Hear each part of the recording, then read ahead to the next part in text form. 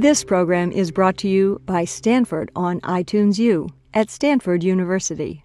Please visit us at itunes.stanford.edu.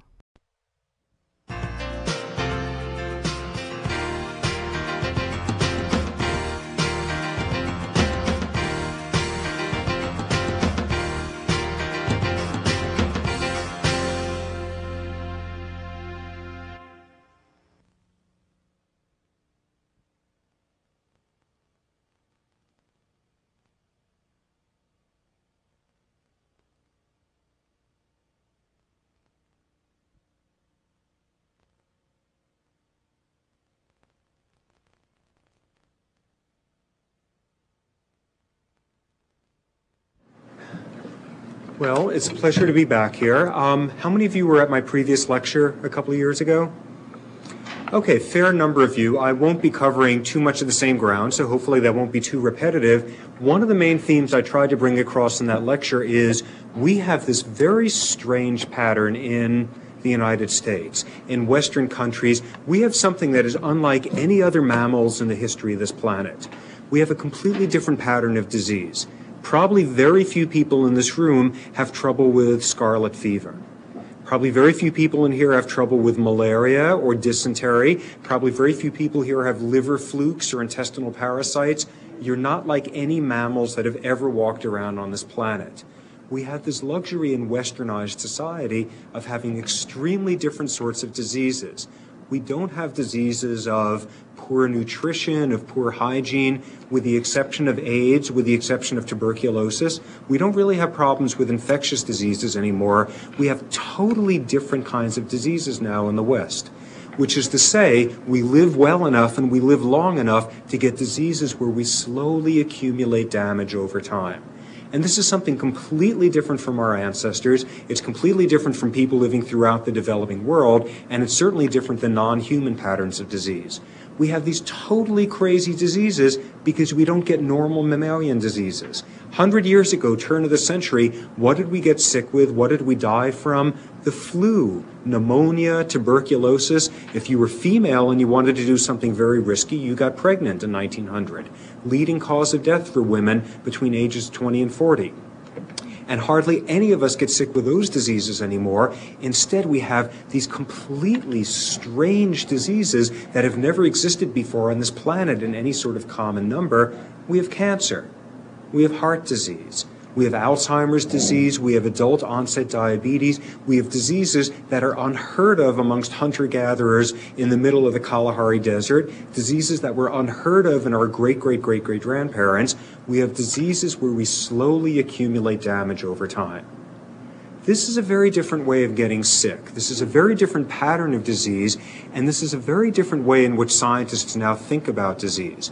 What we've come to realize is when we look at the diseases that get us sick now, these are diseases that can either be caused by or be made worse by stress. And this is a very different way of getting sick.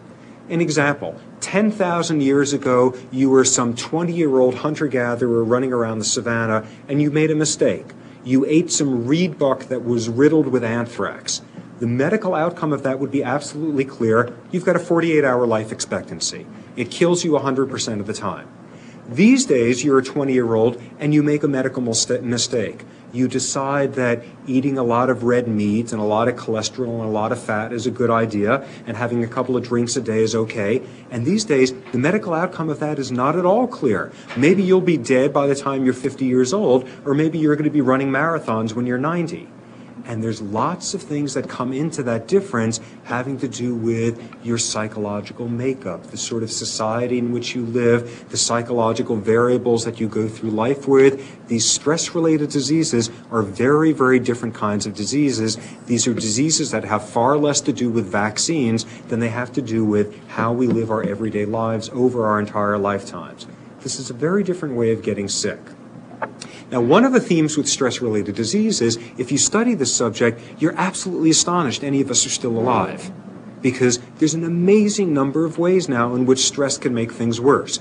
We're 50, 60 years into thinking about ulcers as being caused by stress or high blood pressure being caused by stress. We now recognize reproductive problems are caused by stress. Your immune system can be suppressed by stress. You can have damage to your nervous system as a result of chronic exposure to stress hormones. And we're beginning to think that has something to do with why some of us age spectacularly and some of us don't, and why some of us are more likely to get Alzheimer's disease than others. That's a whole new realm in which we think about stress-related disease. Basically, if you're a stress physiologist, it seems like a miracle any of us are still walking around, because everything can go wrong with stress. Let me give you an example of the absolute epitome of stress-related disease. You can't get better stress-related trivia than this. A disease called alopecia areata. Anyone heard of alopecia areata in here? Okay, lots of you. Alopecia areata comes in a number of different forms. One version is an autoimmune disease. Another one appears to be hereditary. But there's one version of alopecia areata where you get so incredibly stressed by some sort of major trauma that over the next 2 to 3 days, your hair turns white and it falls out. This really happens. This happens once in the lifetime of a dermatologist. You talk to dermatologists and they've read about it in the textbooks, but this is a real disease, stress-induced alopecia areata. You can't imagine anything more bizarre happening to you with stress. Look at all the different things that can go wrong. You get stressed, your blood pressure goes up, you have digestive problems, you've got reproductive problems, you get flatulent, you got memory problems, your brain gets damaged, and your hair falls out. How is it any of us are still alive? What's very striking is when you study stress-related disease, nobody has to be convinced anymore of what people spent the first 40, 50 years in the field doing, which is finding out stress can make you sick, stress can make certain diseases worse. Everybody knows this by now. What people in the field really have to understand now is, why do only some of us get sick in the face of stress? Why do some bodies and some psyches deal with stress better than others? What are the mechanisms that explain why some bodies are so vulnerable to stress-related disease? Because that's absolutely critical to understand why some of us age gracefully and successfully and some of us don't. It has everything to explain about individual differences in all of these diseases that are common in the West now. Why do some bodies and some psyches deal with stress better than others? That's what I'm going to talk about today. Okay, suppose you want to study that subject. What does psychological makeup, what do individual differences have to do with your body's vulnerability to stress-related disease? How do you study something like that? Okay, you decide, let's study that in a human. That's a good idea. Humans are psychologically complex, that sort of thing. You can study all sorts of absolutely fascinating things. For example, a link that has been shown between certain types of depression and certain patterns of neurological disease, certain types of depression, and certain vulnerabilities to types of cancer. Incredibly interesting stuff. On the other hand, God help you if you've got to understand the science that links having a depression and 20 years later getting cancer. That's impossible to study. There's no way you can monitor a bunch of humans and do a 20-year study, follow it through. For one thing, you can't be a graduate student studying that. You can't spend 25 years in graduate school. Nobody will fund that sort of study. It's impossible to understand in humans what are the intervening steps going on in somebody's body linking a psychological trait like depression, a trait like depressive disorders, and a certain disease outcome. Really tough to study. Okay, so you give up on humans. You decide, let's study this in rats, laboratory rats. Terrific. Animals running around in a cage. You can take blood from them. You can study them. You can control how stressful their world is. You can monitor how their body is working. You can monitor their disease outcome. Nice controlled environment. There's a problem there, though. The problem is basically, if a rat is a good model for your emotional life, you've got problems. Something's wrong there. You should hopefully be a little bit more complex than a rat. A rat is not capable of looking on the bright side. A rat is not capable of rationalization. A rat is not capable of just taking things in stride. Rats can't decide to turn the other cheek, that sort of thing. We're somewhat more complex than rats. It's very limited what you can do studying rats.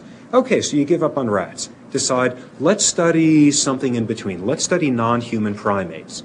Primates, very complex animals, socially, emotionally complicated animals, similar to humans, and you can study them under certain conditions in captivity where you can take blood from them and monitor their diseases, things of that sort.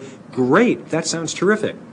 The problem with that, though, is unless you're really, really attuned to animal behavior, and unless you've got so much research funding these days you can't believe it, what you're going to be studying is a bunch of animals living in cages, or a bunch of animals living in a small concrete enclosure, a bunch of animals whose behavior has nothing to do with what it was like back when they were in the Amazon or back in the Congo or in some rainforest or some grassland. You're studying animals whose behavior is often totally distorted by captivity. And that winds up being a very good model system for understanding humans in prison, for example. And it probably winds up telling us very little about ourselves. So that winds up being limited as well. So looking at all of this for almost the last 20 years, what I've been doing is trying to examine these issues, individual differences in vulnerability to stress-related disease, looking at these issues in primates, in non-human primates, but in a very different setting. Looking at primates in the wild. Looking at a population of wild primates, baboons as shown here, asking what at first I thought was a clever question, but turns out to be a totally stupid one, asking a question, what does your social rank have to do with how your body deals with stress? What does your social rank have to do with your blood pressure, your cholesterol levels, things of that sort? What does it have to do amongst these animals? Okay, these are the animals I study. Olive baboons. These are baboons running around the Serengeti, running around the grasslands of East Africa.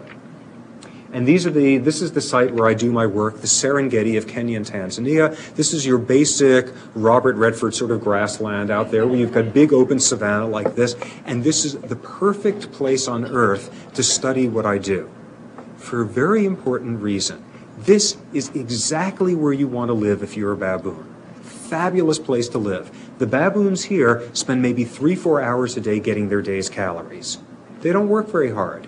There's a very low rate at which they're predated by lions because they live in these big cooperative troops and nobody messes with them. The infant mortality rate amongst the baboons is lower than it is amongst their human neighbors. These guys have a very, very comfortable life. And there's an important implication of this. If these baboons only have to work 3-4 hours a day to get their calories, they have 8 or 9 hours of free time every single day to be absolutely miserable to each other. That's important. Think about that for a second. None of us in here get ulcers because we have to have an axe fight with somebody over a parking spot. None of us are getting ulcers because we physically have to wrestle somebody in the Safeway for a can of food. We live in this very protected environment ecologically. We have this wonderful luxury where we can spend our time making up idiotic social stressors and falling for them. And these baboons are just like us. They're one of the very few species out there that are ecologically well off enough that they can devote the majority of each day to making each other miserable. Overwhelmingly, if you were a baboon in the Serengeti and you were having a rotten time, it's because another baboon has worked very hard to bring that state about. They have social stress just like us. They have psychological stress just like us. These are very close relatives. Now, what's the social stress about? The centerpiece of this is the dominance hierarchy. You look at 20 baboons for a week, and what will be totally obvious is there's a number 1, there's a number 10, there's a number 20, there's a hierarchical ranking system, and the quality of your life is totally determined, to a large extent, by what your social rank is, in lots of important ways. It determines who scratches whose back, who grooms who, and this is not just a social nicety, this determines how many parasites you're stuck with on your body. This has something to do with your health.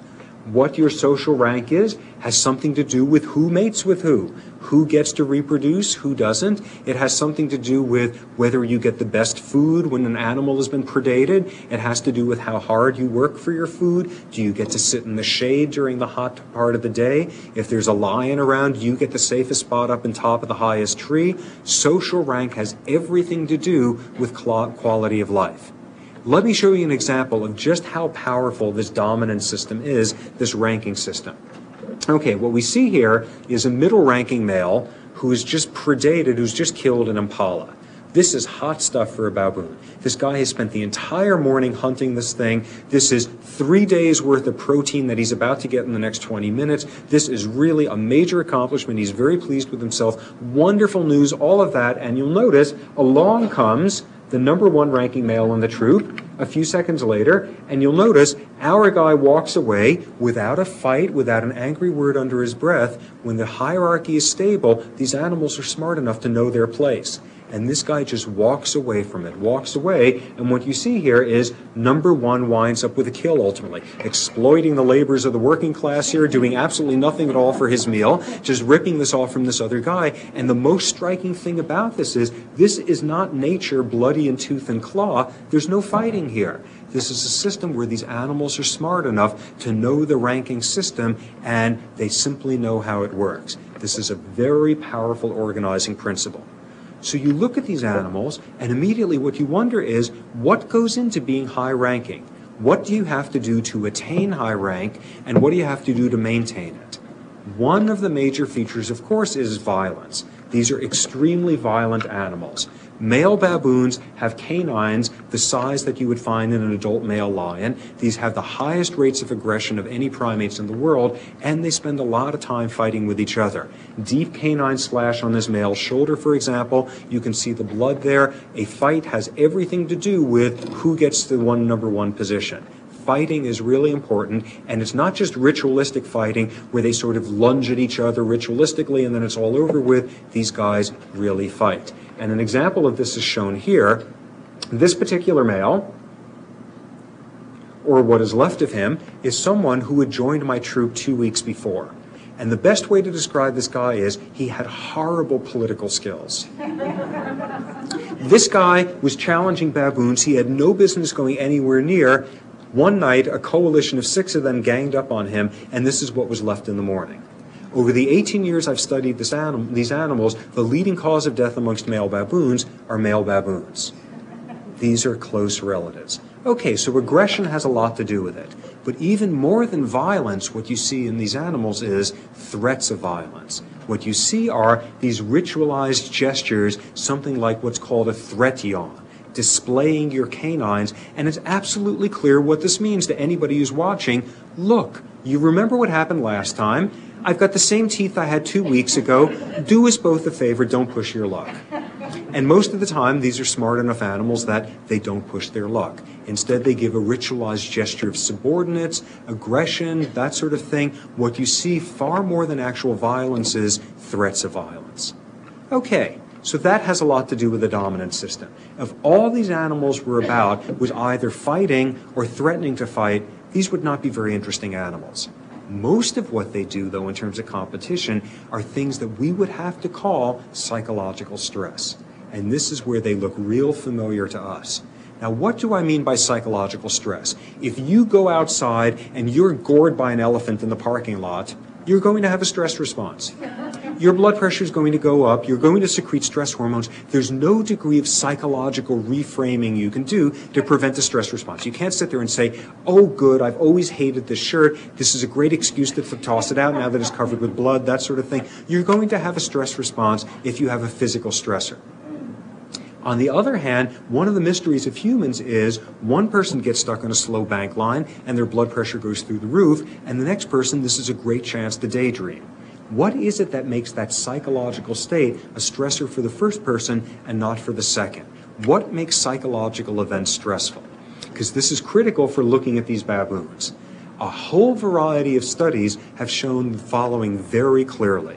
For the same exact physical stressor, you are far more likely to raise your blood pressure, get a stress-related disease like an ulcer, far more likely to secrete stress hormones. You are more likely to get into trouble if, number one, you have no outlets. You feel like you can't have any sort of outlet for your frustrations.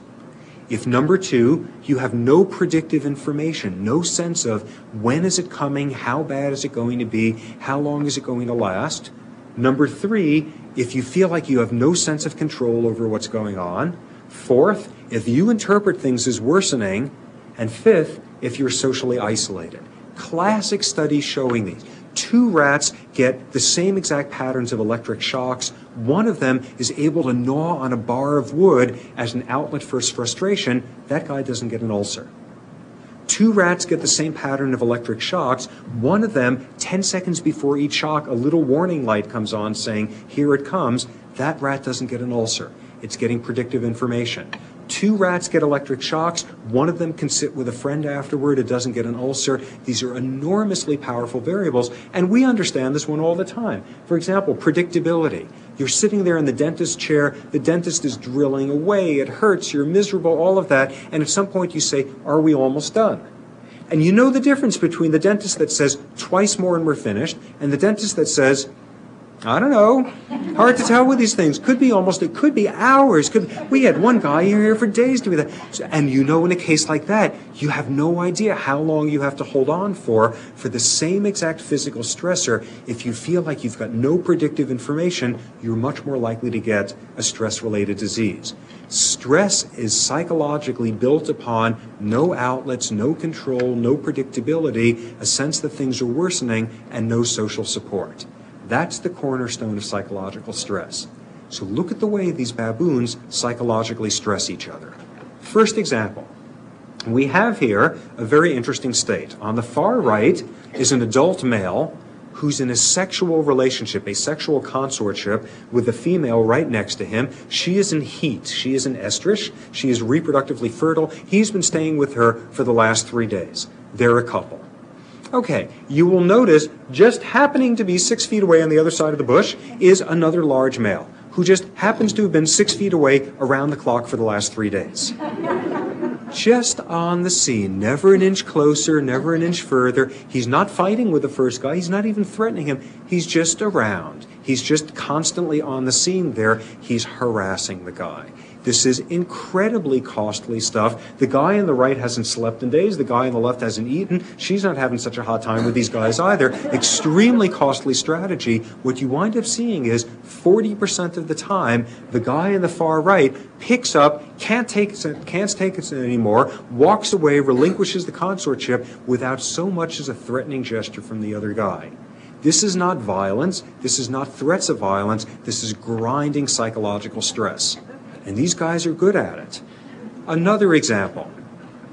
Here is one of the wild card strategies if you're a male baboon, which is get yourself a partner, get yourself a coalitional partner, another male who will back you up in a fight. And here we see 2 coalitions, 2 on the left facing off against 2 on the right, and this is a very tense situation. This is, if you don't know baboon body language, these are 4 very uptight baboons, and you don't get a coalitional partner very easily. This was a whole day's work. There's gestures that you do. It's a very, very ritualized format to get yourself a partner like this. And here are these 4 guys, this very tense situation, and you can tell violence is about to break out, and yes, indeed, a second later, the fight begins, and you can see these guys fighting there. However, let's see, a little bit out of focus.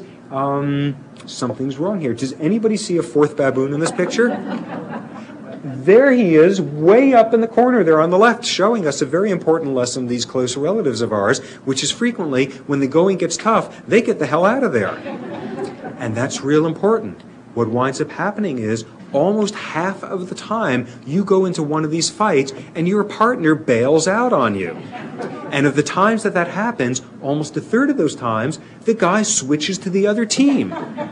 Think about this. You're going into a fight that is life-threatening and you can't even predict or control whose side somebody is on. Talk about psychological stress.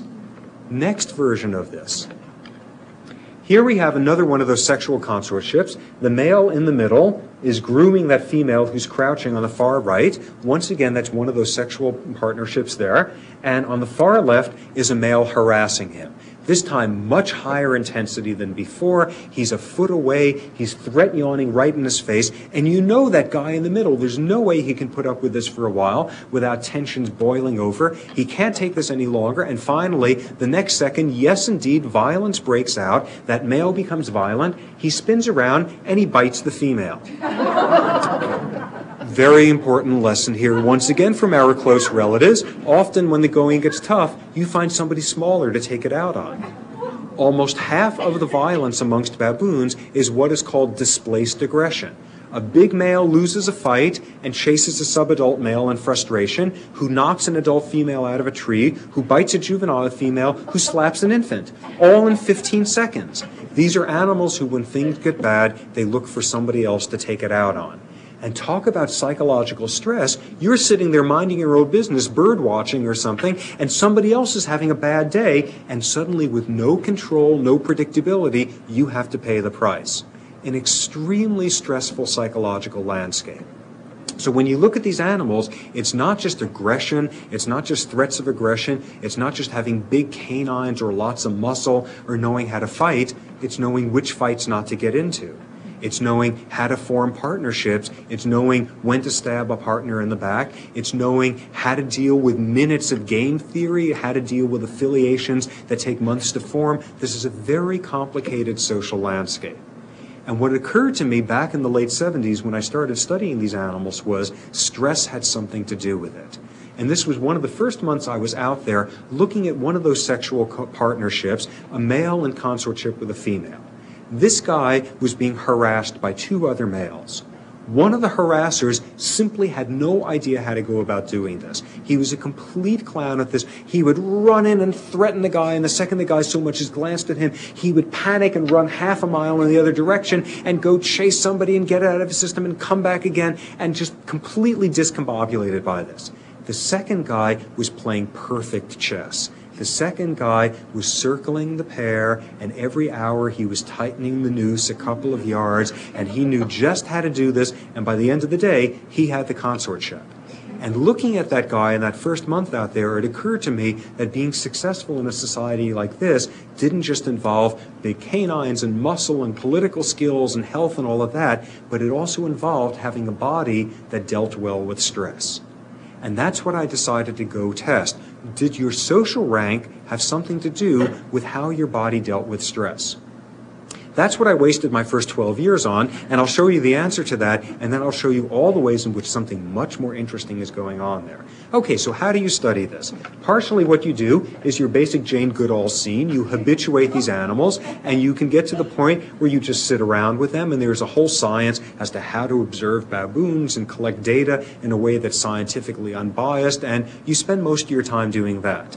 The next thing you need to do is find a way to get blood samples out of these animals, take blood pressure, things of that sort. What you have to do is anesthetize these animals. And this is one frame taken out of a public television program a few years ago on my work, where in this one frame you may be able to see a white flash on that male's shoulder. That's the instant where a blowgun dart is blowing up in his shoulder, injecting him with anesthetic.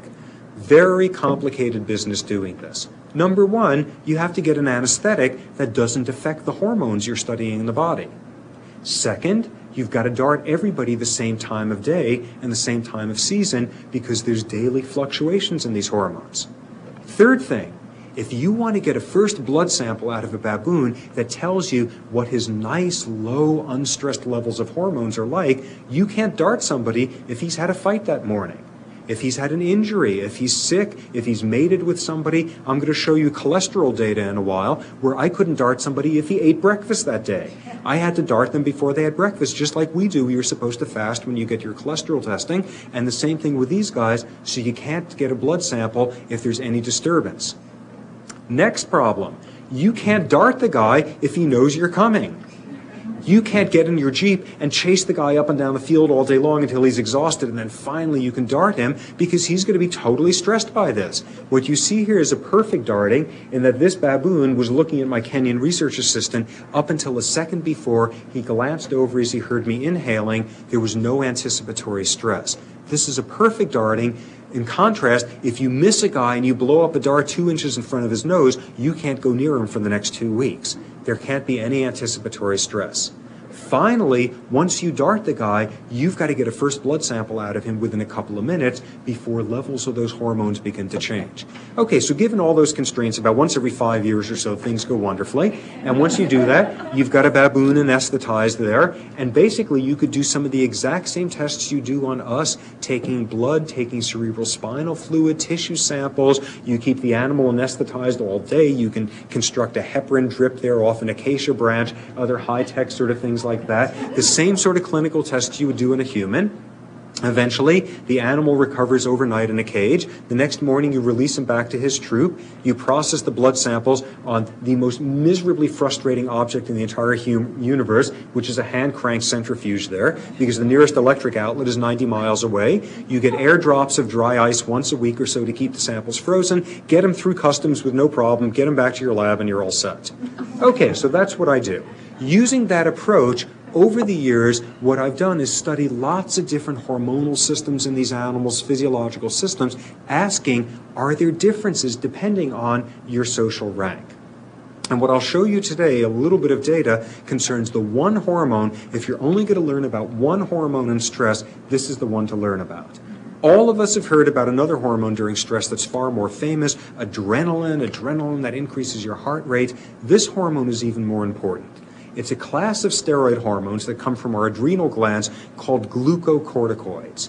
Glucocorticoids, another name for them is corticosteroids. We've all heard of the human version, which is hydrocortisone. Hydrocortisone, prednisone is a synthetic version of it, dexamethasone. This is the hormone you need to understand everything about stress-related disease, because it teaches you this very double-edged quality to the stress response. Under nice resting circumstances, you want really low levels of this hormone in your bloodstream. As soon as there's a crisis, you want a massive elevation of the stuff, and as soon as it's over with, you want stuff to go back to normal. Why is that? Because this is the perfect hormone to have in your bloodstream if you get stressed the way most animals do, which is you're a zebra, a lion has leapt out, ripped your stomach open, and you've got 30 seconds to get away. A short-term physical crisis. These hormones are brilliant for dealing with that. They mobilize energy to your muscles. They increase your heart rate so you deliver that energy. They turn off digestion. They turn off growth. They turn off reproduction. All of the logic of that is obvious. You know, today a tornado is coming. This isn't the day you repaint your house. If there's a crisis going on, you don't worry about a long-term project. The lion is chasing you. Ovulate some other day, grow tomorrow, do that sort of thing some other time. Turn off everything that's not essential. Shut down your immune system. You can make antibodies tonight. If there is a tonight, these hormones are great for saving your life if you deal with a short-term emergency. Just as clearly, though, if you get stressed the way we do, worrying about mortgages for 30 years, and you chronically secrete this hormone, you get sick.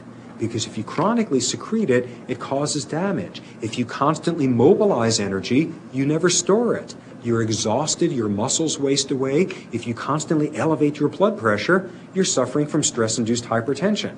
If you constantly shut off digestion, shut off growth, shut off reproduction, you're at risk for ulcers and colitis, you're at risk for osteoporosis, you're at risk for stress-induced amenorrhea, stress-induced impotency. Very clear lesson of this hormone. You want tons of it in your blood if you're dealing with a 30-minute crisis, and otherwise you want nice low levels.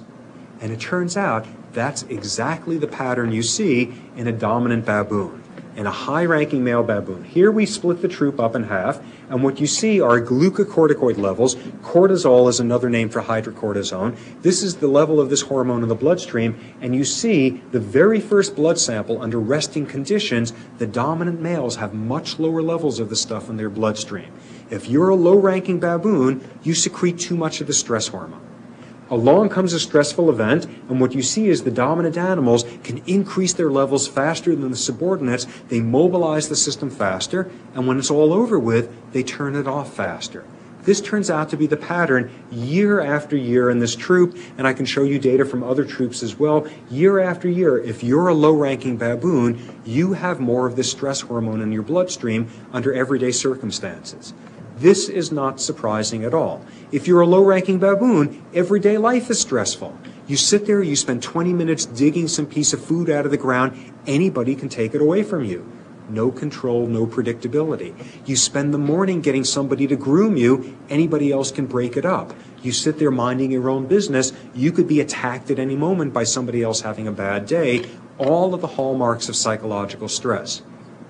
And not surprisingly, what you wind up seeing is in a whole bunch of different species, in primates, in rats, in mice, and wolves, and fish, and birds, the same thing pops up over and over again. Low-ranking animals have elevated levels of the stress hormone in their bloodstream. Okay, That's interesting. That's not very surprising.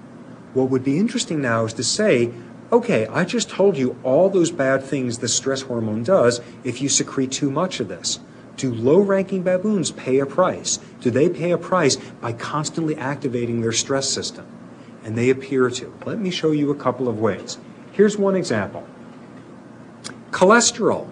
Cholesterol. We all know by now there's good cholesterol, HDL cholesterol, and shown there something called apoprotein A1, that's the protein that makes up HDL cholesterol. And then there's bad cholesterol, LDL cholesterol, and its associated ApoB. Here we see 3 different troops of baboons over a 5-year period, high versus low-ranking animals. And what you see is, if you're a low-ranking baboon, you don't have as much of the good cholesterol in your bloodstream. And you don't have as much of the protein that makes up the good cholesterol. Is this due to diet? Is this due to genetics? Is this due to activity, exercise, control for all of that stuff? It's the stress hormone levels. The higher your levels of glucocorticoids in the bloodstream, the more you suppress the good cholesterol. And that's been known in humans for 30 years. This is showing this in these baboons. Okay, does that predict something totally crazy, like do low-ranking baboons get heart disease? I mean, that sounds totally berserk. These are animals running around the savannah. These are not couch potatoes. These are animals who were lean. They have no fat on them. They couldn't possibly get heart disease. It turns out they get heart disease. They get hardening of the arteries. They get fatty streaks in their heart. And what you see is it's the lower-ranking animals who are more at risk. So that's one problem. Here's another way in which they pay a price. Your immune system. The higher your glucocorticoid levels in your bloodstream, the fewer white blood cells you have in your circulation. That's why stress gets you sick more often. That's why you get a cold more often when you're stressed. What we see here, 2 different troops of baboons in the Serengeti, high versus low-ranking animals, and the number of lymphocytes, the number of white blood cells. The lower your rank, the more immunosuppressed you are. And what I've been studying in the last few years is the lower your rank, the more likely a wound is to get infected, the longer it takes to heal it. They pay a price there as well. It turns out they pay a price in system after system. I can give you hours worth of lectures here as to how their heart works and their liver works and their gonads work, and it's always the same answer again and again. Totally different function depending on whether you are high or low ranking, and consistently it's the low ranking animals who appear to be more at risk for stress related disease. Okay, so what do we conclude from that? If you happen to wind up being a baboon, you want to be high ranking because you get all of the advantages in life, psychologically, medically, all that sort of stuff. Let me show you in the last few minutes here all the ways in which that's totally simplistic. All the ways in which things are much more interesting in these animals. It's not just rank. It's a lot more subtle stuff that comes very close to home for us. First important qualifier. When you look at all these variables, what psychological factors, social factors have to do with physiology, rank is important. But something else is even more important. It's not just your rank, it's the sort of society in which the rank occurs. What do I mean by that with a baboon? Okay, all of the data I've showed you so far comes from dominance hierarchies that are stable. What do I mean by stable? You look at number 5 in the hierarchy, and he's beating number 6 95% of the time. And in turn, he's losing to number 4 95% of the time. Totally stable, static, status quo system. On the other hand, if number 5 is beating number 6 only 51% of the time, they're just on the edge of switching places. In a stable hierarchy, 95% of the time, the dominant animal is winning, status quo, nobody's changing anything. That's all the data that I've shown you.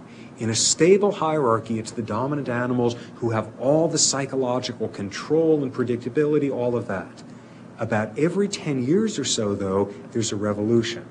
Somebody critical dies. Somebody critical leaves the troop or transfers in. Some coalition forms. Some coalition falls apart. And for the next 3 months, all hell breaks loose, and ranks are shifting every 3 hours. Everybody's fighting like crazy. Nobody's grooming. Nobody's mating. Everybody's forming coalitions. They immediately fall apart. The mail isn't delivered. The trains don't run on time. The whole system becomes unstable. And what you see at those times is, in the middle of a revolution, you don't want to be high-ranking because you're right in the middle of the palace where they're shelling it. You're right in the middle of all the fighting.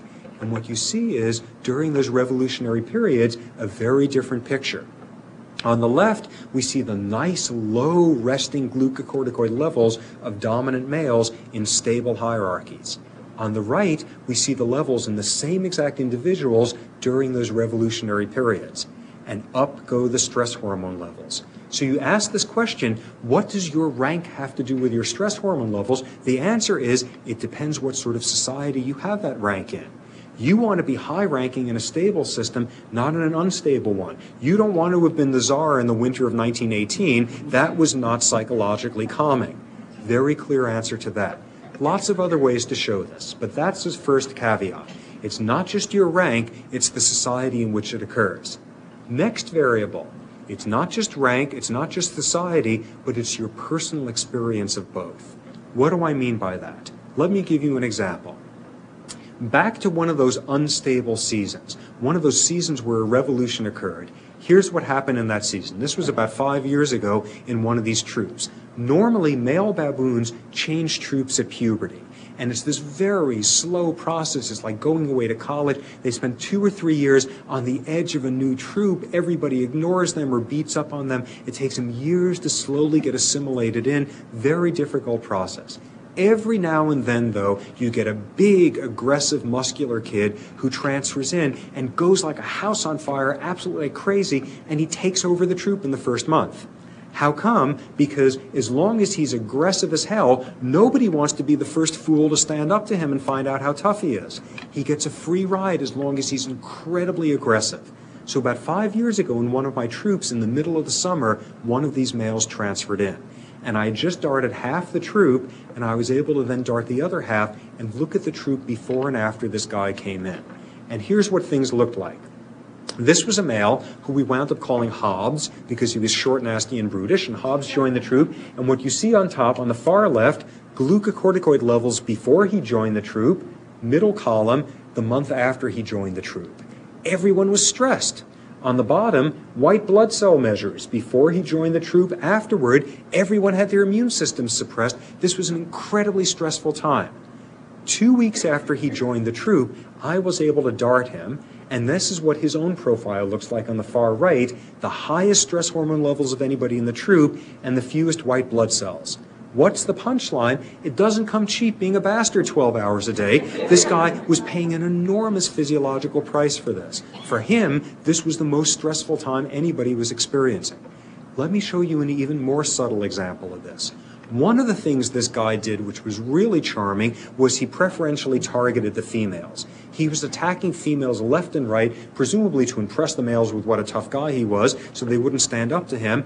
He was just attacking females all over the place. And what we see here is over the first 2 weeks after he joined the troop, how many times did he attack each female? And what I did after the end of those 2 weeks was dart those females and measure their levels of white blood cells in their bloodstream. How well were their immune systems working? And what you see here is this remarkable relationship. The more times a female was attacked by this guy, the more immunosuppressed she was. In this very dose-response relationship, how awful your life was determining how suppressed your immune system was. And what we see here were females 0, the ones who were lucky, who were never attacked by him, and compared to the white column, what the profiles were like before he joined the troop, no difference there. So you ask this question, what are the effects of having this very aggressive male on the workings of your immune system? And the answer is, it depends. It depends. If you're lucky enough to have a good seat on the sideline watching all the action, it doesn't do anything to your immune system. It's how often your nose is being rubbed in it. It's not this abstract state of living in an unstable society. It's what your personal experience is of it. And we all know this, even in the worst of wartime. There's somebody out there making a fortune, black marketing penicillin, that sort of thing. There's all sorts of individuals for whom societally wide stressful periods, they're not particularly stressed. They're doing just fine. It's not just your rank. It's the society in which it occurs, and it's your personal experience of it.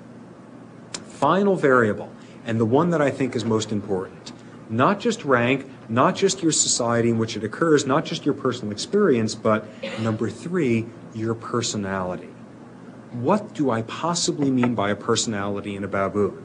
Amazingly enough, these guys have really strong personalities. These are smart animals who live a quarter century, and they have very strong individualistic personalities. Some baboons form coalitions with partners. Some never do. Some have non-sexual friendships with someone of the opposite sex. Others never do. Some play with babies. Others don't. Some, when they lose a fight, go and sulk. Some, when they lose a fight, go groom somebody. Tremendous personality differences. And a few years ago, we sat down and went through 15 years of behavioral data on these animals, and we tried to come up with as many different markers of personality as we could, and then we ran it against the physiology. And something very interesting came out of this. What I found was all of that wonderful physiology I've been telling you about, which you get if you're a dominant male in a stable hierarchy, it had nothing to do with being dominant. It was entirely attributable to a subset of dominant males with certain personality types.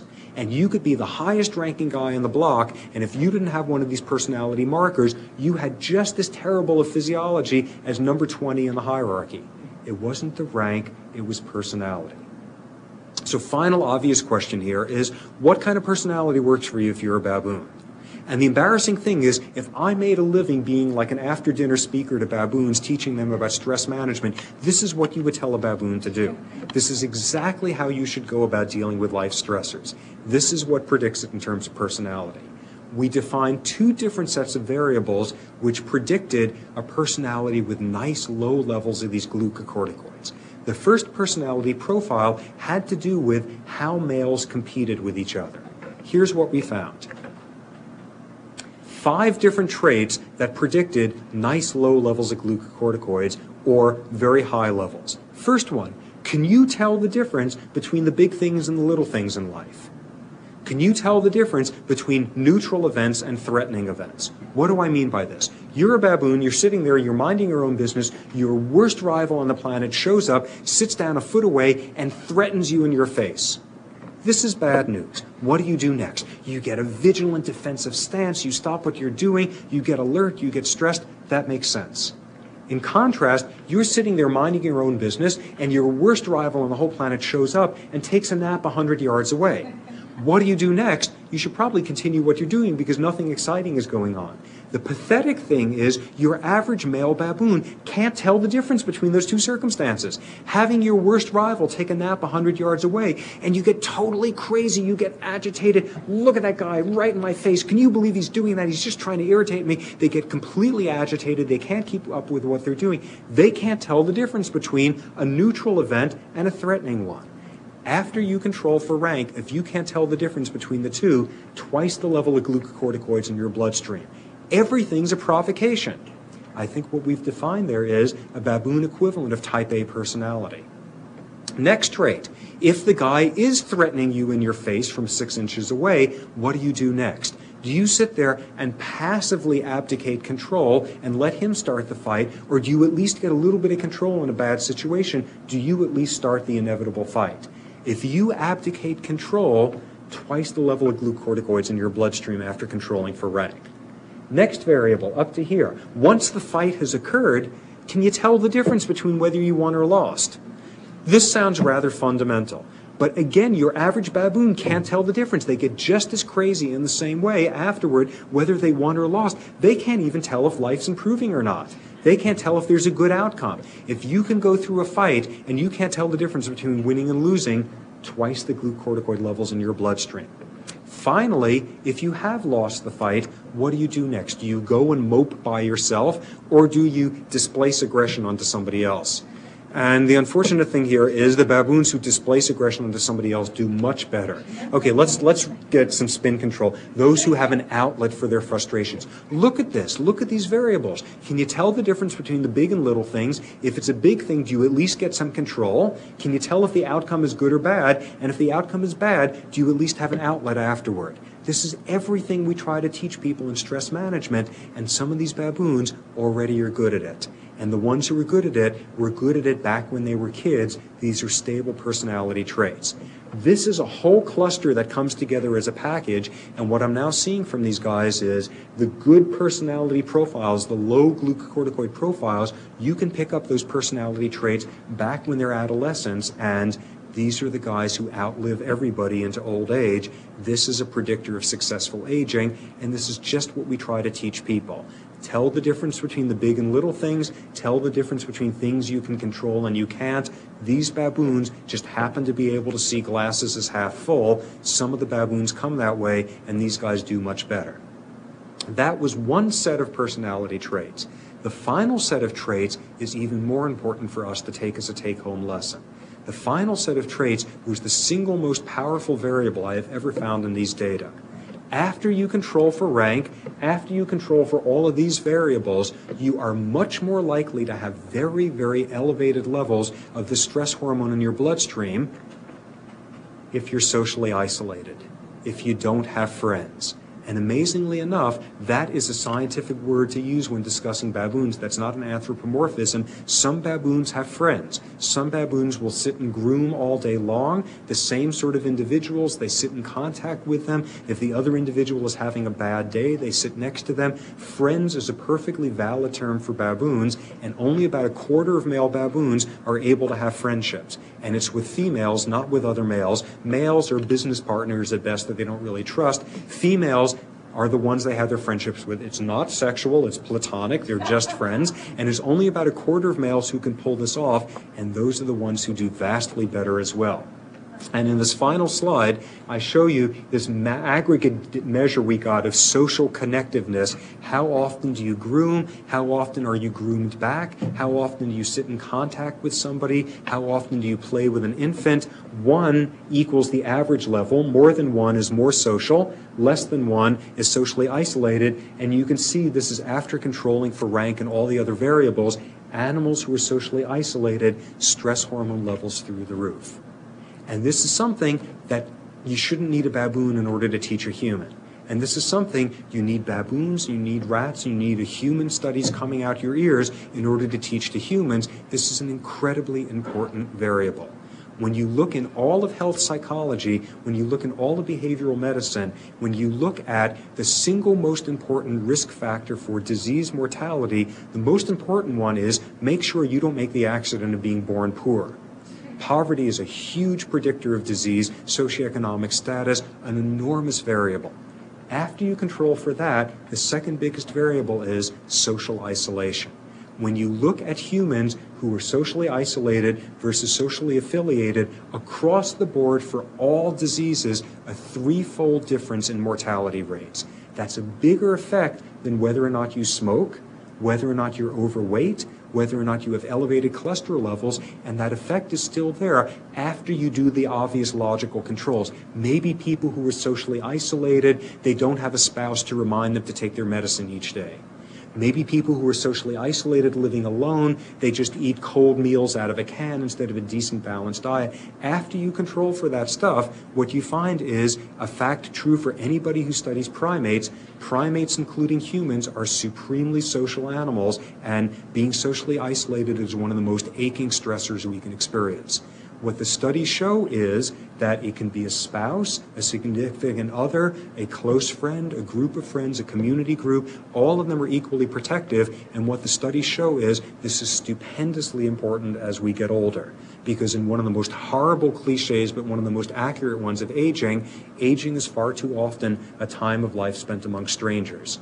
And that's probably the most important take-home lesson I can give you here. Science is doing amazing stuff these days, cloning the human genome, transplanting organs, making artificial this and that. What is clear to me as a physiologist, and when I spend my time in the laboratory, that's the sort of high technology stuff that I do. As a physiologist, what's clear to me, the physiology of the system is nowhere near as important as the psychological and social factors. And probably the best take-home lesson at the end is, if some baboons can do this, we should be able to do this as well. So let me wish you good luck with your own stressors and stop at this point. Thank you.